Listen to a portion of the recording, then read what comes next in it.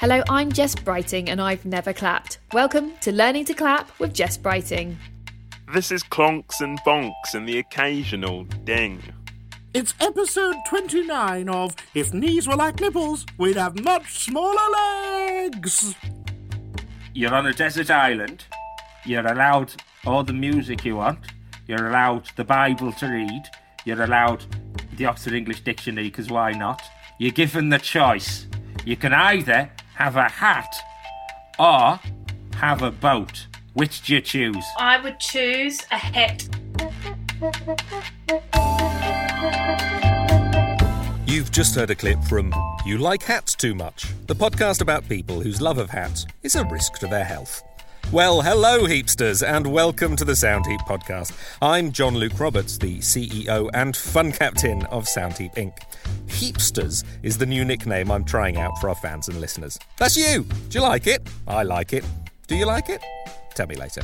Okay, heapsters, buckle up. We love podcasts here at Soundheap Inc. In fact, we love them so much, we make them. At last count, we had 1,302 podcasts on the network. From Blup Blup Blup, the parenting podcast hosted and edited by two babies, to Hale and Paste, Gareth Hale's podcast where he reviews all types of paste, from wallpaper to crab, via tooth. It can be hard to know where to start, which is why you should be grateful we make this weekly taste pod. Here's a short pause for you to say thank you. Coming up later, a clip from Ratatouille, a fan podcast for Disney Pixar's Ratatouille. What is your favourite bit of the film Ratatouille? Oh, too many to choose from. I'd say, so there's an amazing scene where there's like a castle and there's like almost like fairy dust or something which flies over the castle. Then the castle zooms out and it reveals that it's in Disneyland. And then Walt Disney comes up on the screen and you're like, I'm in Disneyland. That's one of my favourite bits. We'll also have a clip from Bunny, Bunny, Bunny, Bunny, Bunny, the podcast which asks, how could human art and culture be improved by putting more rabbits in it? I would love to see maybe The Last Supper with some rabbits. Nice. It'd be really beautiful thing. It's not like that painting by that man. Who was it? Who did that painting? That man. You know, the old man. The dead one. The dead one who did the painting of The Last Supper? Yeah, on a wall. Yeah. Da Vinci. It's not Da Vinci. No, it's one of those, though. It's one of those. Those old ones who were the turtles. But before that, I'll hand you heapsters over to Casey Muthling, who's going to tell you about an upsetting episode of Untold Stories Told. If you'd prefer to not be upset, I don't blame you.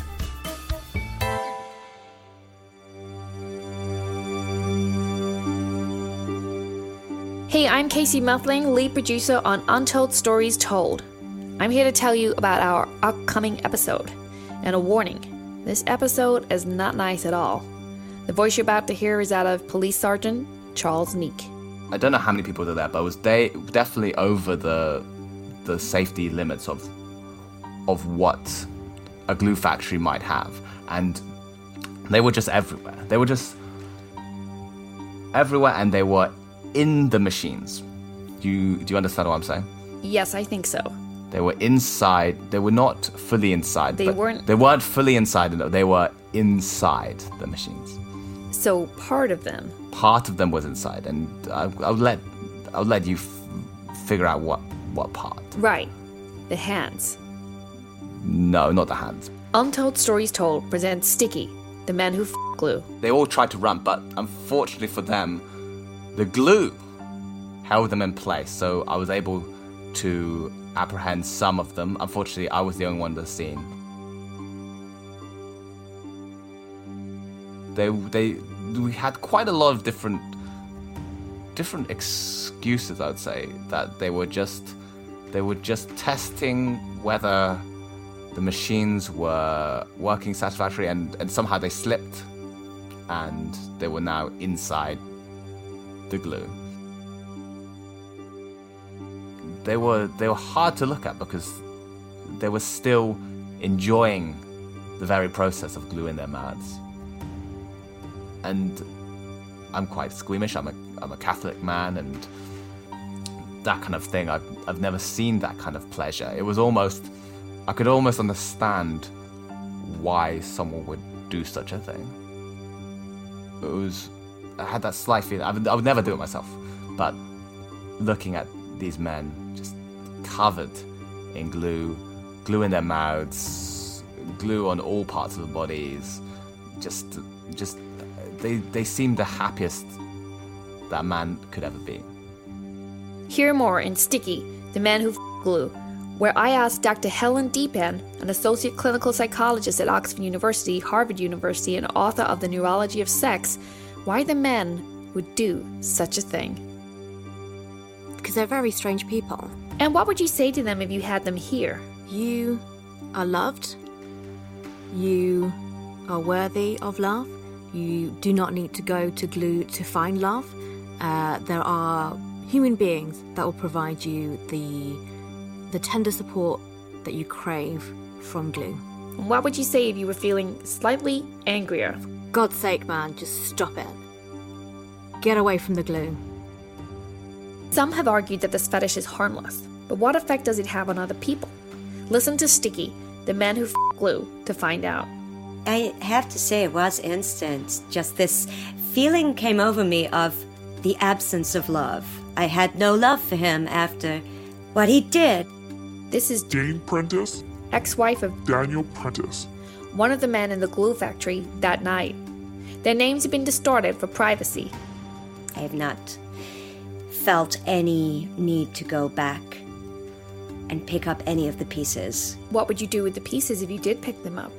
Put them in a bag and possibly bury them. I have outdoor space that I could do that in, I suppose.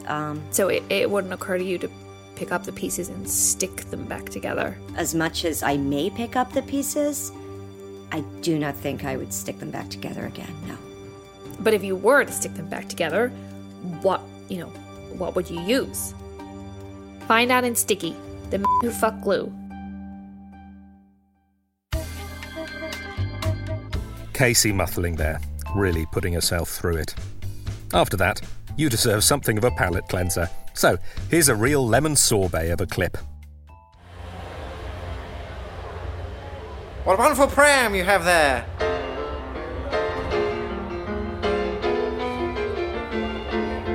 Absolutely fantastic pram, beautiful pram, the kind of pram I've never seen before in my life. Absolutely fantastic pram, and can I also say, it's a brilliant hat you're wearing. It's a lace hat with a brilliant ribbon, and I think everyone around here should be over the moon about it. Ladies and gentlemen, please give a huge round of applause for this amazing nanny with her fantastic pram, her brilliant hat, her beautiful ribbon. Woohoo!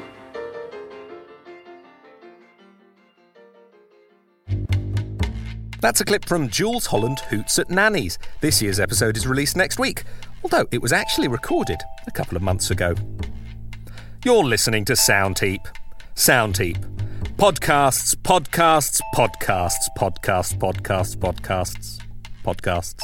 I don't understand why I cannot be a drag queen.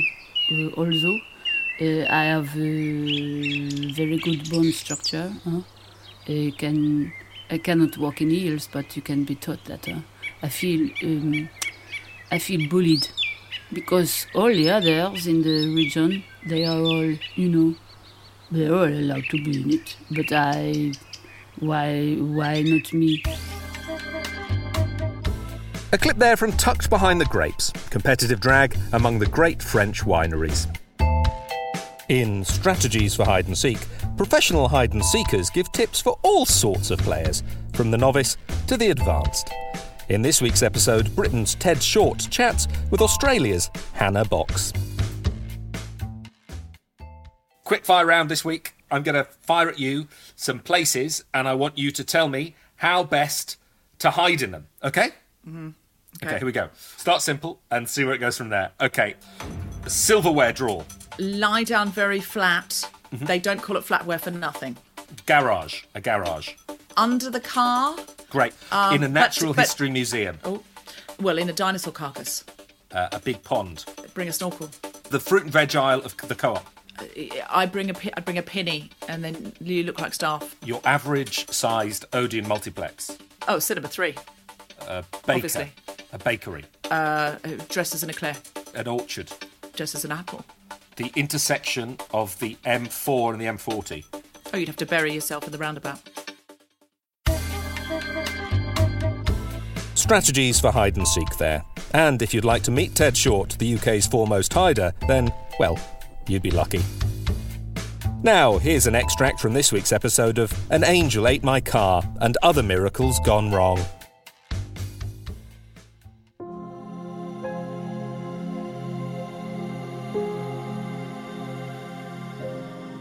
I was in church, and I asked for a sign, and almost immediately light just shone through the window, and the way it fell, it looked just like a piece of toast that looked like it had the Virgin Mary on it. And I'll be honest, I didn't know what to do with that. I have to make this very clear. It was definitely not an image of the Virgin Mary. It was an image of a piece of toast that looked like it had the Virgin Mary on it. I wanted a sign. I wanted a clear, unambiguous sign of what I meant to do with my life. And I'm sitting there and I can see I've got 3 missed calls from the bank offering me a loan to open a bakery, and I don't know if this is a yes or a no. I said to everyone, come here, and you had to all stand in like a sort of, you had to stand in line with it to make sure that you could all see it from the same angle, and everybody agreed that it was definitely an image of a piece of toast that looked like it had an image of the Virgin Mary on it, and all it did was make them hungry, to be honest.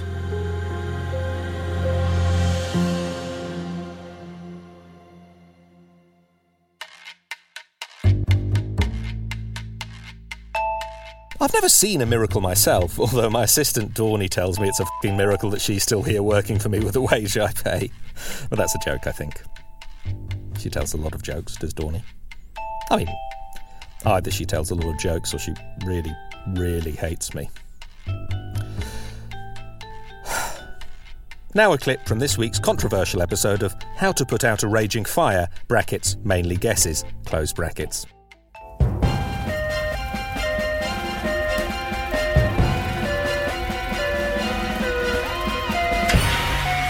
Nobody visits it, but there's a bit sort of above Manchester and Yorkshire.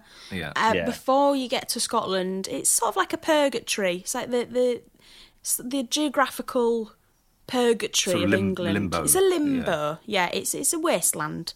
But Right, there, I've heard that they lick the fire. So a fire begins, and they all run and they start to They lap lick up. it. They lap up the fire very much like a cat lapping up some milk. And I don't think that puts the fire out, but it does burn their tongue, and that's where a Geordie accent comes from. Oh, that explains a lot. Yeah. Explains a lot. Oh, the fire is so hot. It's because their tongue, they can't form sounds in the correct way. Like from Hull is obviously the RP of the north, and anywhere else is wrong, and that's because of the burnt So tongue. Ant and Dec have licked fires together. They've been licking fires together since they were born. Really. Since he got shot in the eye with that paintball. Yeah, so we're trying to offload our fire to Newcastle. I see. So if you could chip it up there, then it's their problem. Yes. Yeah. Okay, I suppose it would be a bit like sending coals to Newcastle. Yes. Yes. Yeah, like I guess so. Funny. Yes. The old, the saying. The saying. Oh, that's like sending coals to Newcastle because. That's if you could tell, we don't know about your sayings, but if you could tell us how to get a fire on a bus, that would be very helpful. Well, buy a ticket, I think, is the first step. That's definitely. But my thing is, if the fire is under 18 months, does it need a ticket, or can I sit on my knee? Mm-hmm. You know what I mean? Mm-hmm. It would have to be visibly under it. They'd have to say, "Oh, this is." Yeah, but you'd have to buy a ticket for yourself. I was thinking you would just put the fire on and sort of wave bye-bye, and because otherwise you would be going to Newcastle, wouldn't you? Well, and we don't want that. And on behalf of the whole Soundheap family, I'd like to apologise to anyone who happens to be listening. Oh, and offended. You're listening to Soundheap. Soundheap, bringing our tongues to your ears. The problem is the records keep selling, baby. So what are you going to do about it? At the end of the day, you just got to hope that if you're in that pit, you're in the mosh pit, and Crazy Train comes on, you've got to hope that Tommy Iommi is drunk enough. I mean, God rest his soul, that he won't play it perfect, because if he plays it perfect, there'll be casualties. And I'm not just talking about Ozzy, I'm talking about everyone. Hundreds of thousands will die in an instant because of a rogue G flat. That was a clip from new 7.5-part docuseries The Deadliest Riffs. Please don't listen without medical supervision, or, at the very least, a confident friend and an EpiPen. Dr. Vivian Tinsley has been making waves in the world of therapeutic psychiatry with her revolutionary method. Dr. Tinsley leads clients towards healthier mental landscapes by getting them to imagine things were different sizes than the size that they are. A typical session will see her getting her client to imagine a paperclip is very, very big before moving on to other objects and eventually people. Here at Soundheap, we're delighted that Dr. Tinsley has chosen our network as the home for her first podcast. Here's a clip from Imagining Things Were Different Sizes with Dr. Vivian Tinsley. We're in a world here. I'm creating a new mental world where we take away this concept of size, which is essentially a meaningless notion. Right. It's essentially a way of creating a pecking order of animate and inanimate things. Right.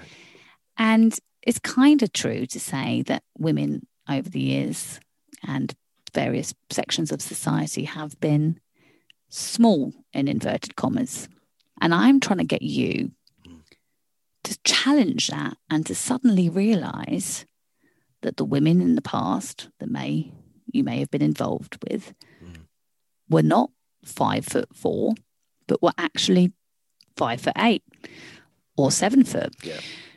Does it change your opinion of them? Do you suddenly see them as more powerful, more vibrant, more vital, more significant women when you imagine them as massive? I do. I certainly find them scarier. Oh, I thought you were going to say more attractive, but scarier. Okay. And why is that? Is it because they could hurt you? They could hit me on the top of the head. Yeah. No, on the top. Yeah. Like whack-a-mole. Yeah. They could raise their hand above your head with ease and just knock you into a hole. I do not trust these tall women. Do you think, if you imagine yourself going back in time to the relationship with the normal heighted woman, yes, if you imagined her as bigger than you, would you have treated her with more respect, more awe? Would the relationship have lasted? I will say she was quite a biter. Like, so I was quite intimidated by her as it was. Right. And she came up to obviously about my my chest, so it was my nipples which largely That's why she bit you though, wasn't it? She had to bite you. That was her defense mechanism. It's like a cactus. She used what she had. She used what she had. I've just realised I think I've had a breakthrough. She thought I was going to hit her on the top of the head. She did. She did. Never knew. Can you for the first time, what you've done, Nicholas, is you've put yourself literally in her shoes. You have imagined what it's like for a paperclip. You haven't gone, what's it like for Nicholas to be a paperclip? You've gone, what's it like for a paperclip to be a paperclip? And that's massive. That is. The paperclip's massive. Massive. It is massive. And you're massive. And now your ex-girlfriend's massive. Very big. I'm going to text her, actually. Mm. I'm going to say, I'm sorry. I didn't realise how tall I was in comparison, and what that made you think. And that She was you were thinking very about big. whack-a-mole all the bloody time, All you the know, time she's thinking about and that is whack-a-mole. living in terror. It is. I've You know? lived it. I've lived it myself just then, just in my head, not for long, and that was bad enough. So a huge welcome to Dr. Vivian Tinsley from everyone here at the Soundheap Inc. family. Or maybe that should be a tiny welcome, which we're imagining is huge. Next year, it's the Queen's Platinum Jubilee, and the National Department for Breakfast and Sports wants to celebrate that. In honour of the Queen's 70 years of uninterrupted throne sitting, the DFBS is adding an official new item to the full English breakfast, to be chosen by a combined expert jury and public vote. We're delighted that the Department for Breakfast and Sports chose Soundheap Inc. to make the official podcast for this initiative. In For Her Majesty's Breakfast, host Levi Dacre and guest discuss a different possible breakfast edition each week. This week, Levi is joined by Carl 20p.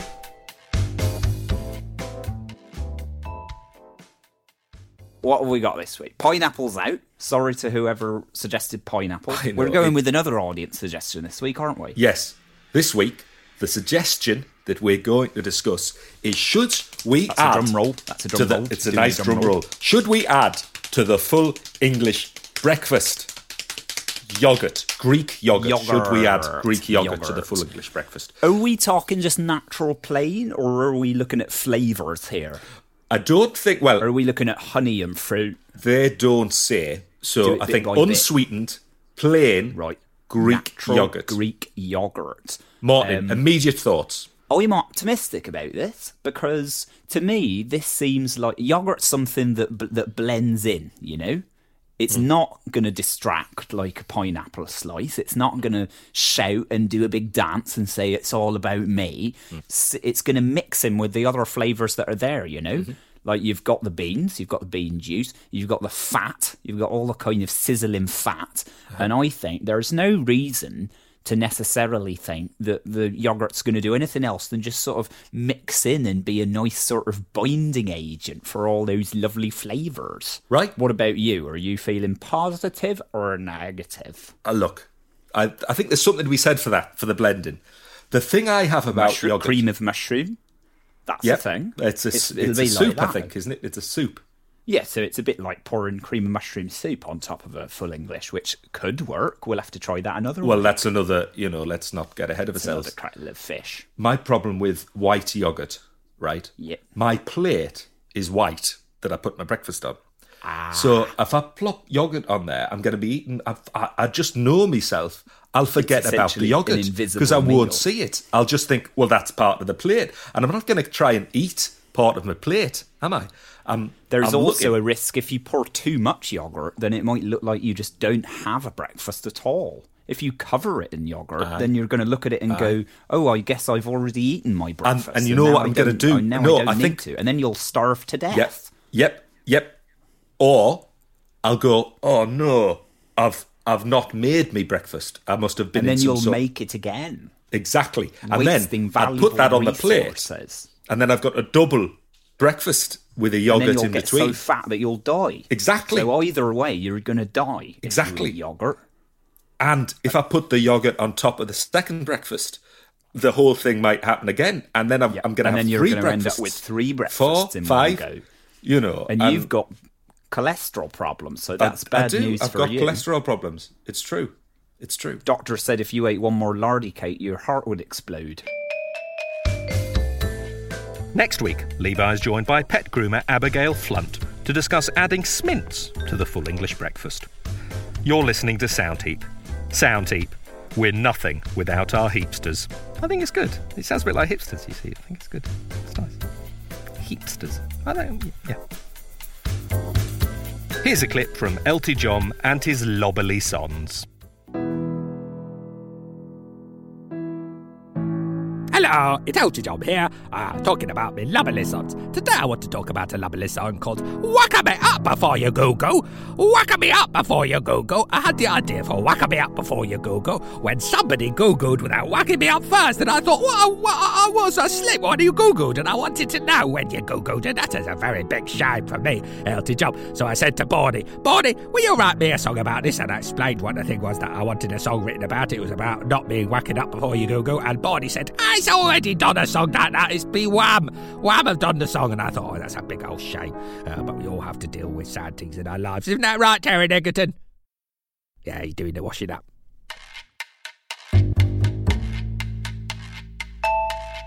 In Ratatouille, host Pierre Medallion celebrates the movie Ratatouille by asking guests what they'd like to see in a sequel to the Disney Pixar classic.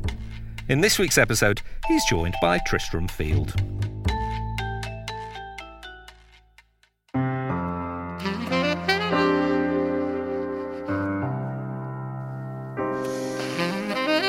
So good. They wanted more. Les rats et des retours. Right, here we go. What did people love about Ratatouille? They loved that he was a little rat who was where he shouldn't be, i.e. a kitchen. And I was thinking, where else would you not want to see a rat? And I thought about places I had seen rats. And one place I saw a rat was when I was in an arcade once, adjacent to a bowling alley, and I saw a rat, and I thought, okay, that's going to be my pitch for Ratatouille. So he goes into the video game arcade, and somehow Ratatouille ends up in one of the games. He ends up in one of the cabinet video games. Right, his name is Remy. Yes, yeah, that's right. Yes, and so he's in one of these games. What he has to do is he has to smash things like that. But then maybe he goes into a different game at some point in the film, and then he meets characters from. Then he meets characters from other games as well. Games. Yes, existing IP. What I would say, it's not a bad idea for a film. In fact, thank you I so think much. It is, apart from Remy being involved, it's a very good idea for a film. Such a good idea. In fact, I think it is a film that already exists. I think you have described the Disney film Wreck-It Ralph. What did you say it was called? It's called Wreck-It Ralph. Look, we do not need to dwell on it, It's just a bit of fun. We are not working for Disney, so let's move on. And, why not? I've written the script. Oh. But you probably... did you spend much time on the script? A year and a half. I took time off a year and a half of work. Took out some loans and things. And I was very strict with myself. I didn't go outside. I was just writing the script for 24 hours a day, really. Didn't sleep. It was a horrible year. Well, look, let's let bygones be bygones. Okay. And, why not... Let's just go, hey, what would another film be, okay? Okay, right. Yeah. Okay, a different version of Ratatouille. Yes, Ratatouille. This one's exciting, okay. All right. So, the royal family, imagine, the royal family are all lining up to have their photo taken when, shock horror, a freak lightning bolt kills a lot of them. And it turns out that by some fluke of flukiness, that the only living heir to the royal family is a rat. Yes. And so but oh my goodness, imagine it's a fish out of water, to coin a phrase. It's not, it's a rat in a palace. And he has to get used to all of the different things that happen in the palace. He's not used to it, and his sort of culture bumps up against the culture of the palace. Look, I feel I shouldn't honeycut this. Yeah. What you've just described is a film already. It's called King Ralph. It's not a rat. It's John Goodman. But he, everything happens. Electric shock. The family die, and they bring in. But it's fine. Okay. At least this time, you haven't spent a year and a half writing the script for it. No, I haven't done that. Yeah. Right. Sorry, you seem quite shaken. I don't know. Let's just say I've spent a good chunk of time. I wouldn't say a full decade, on a lot of projects that I've found out today probably don't have a future. I'm afraid it's nearly time to say boop boop. We've just got time for the punch-out. In Funeral, Rylan Clark Neal interviews celebrity guests about their funeral plans. In this week's episode, he speaks to voice actor Olive Pant, best known as the original voice of Peppa Pig. Let's take a listen. I think when I go, I just want to be put in the ground where nobody can get me ever again, or anything like that. I think I just want it to be over, and I wouldn't ever want to run the risk of coming back as sausages. Soundheap was presented by me, John Luke Roberts, and featured Carrie-Ad Lloyd, Charlie George, Deborah Francis White, Gareth Gwynn, Catherine Parkinson, Katie Brand, Ken Cheng, Kieran Hodgson, Paddy Jervers, Ruth Bratt, Simon Furdos, Suze Kempner, The Delightful Sausage, Tom Allen, Tom Neenan, and Tucson Douglas. The original music was by Paddy Jervers and Rob Sell at Torch and Compass, and the producer was Ed Morrish. Soundheap is a Lead Mojo production for Audi. Boop, boop, heapsters! What if rather than being a chef, he became an actor? You're thinking, how can a rat be an actor? Well, the thing is, he starts off in sitcoms. He starts off in a sort of very youth-orientated sitcom about drinking in pubs. And then also he's in a sitcom that's set in one room and it's sort of a family and they all watch TV together. Oh. And then he sort of, his career gets better, and then he's in a show where murders happen in the Caribbean. And look, it is. I have good news and I have bad news. Okay. So that is not a film that exists. Oh. You have not described a film that exists. Okay. What you have. Yeah, you seem very happy. I'm almost sad to say the bad news. What you have described is the career of Ralph Little.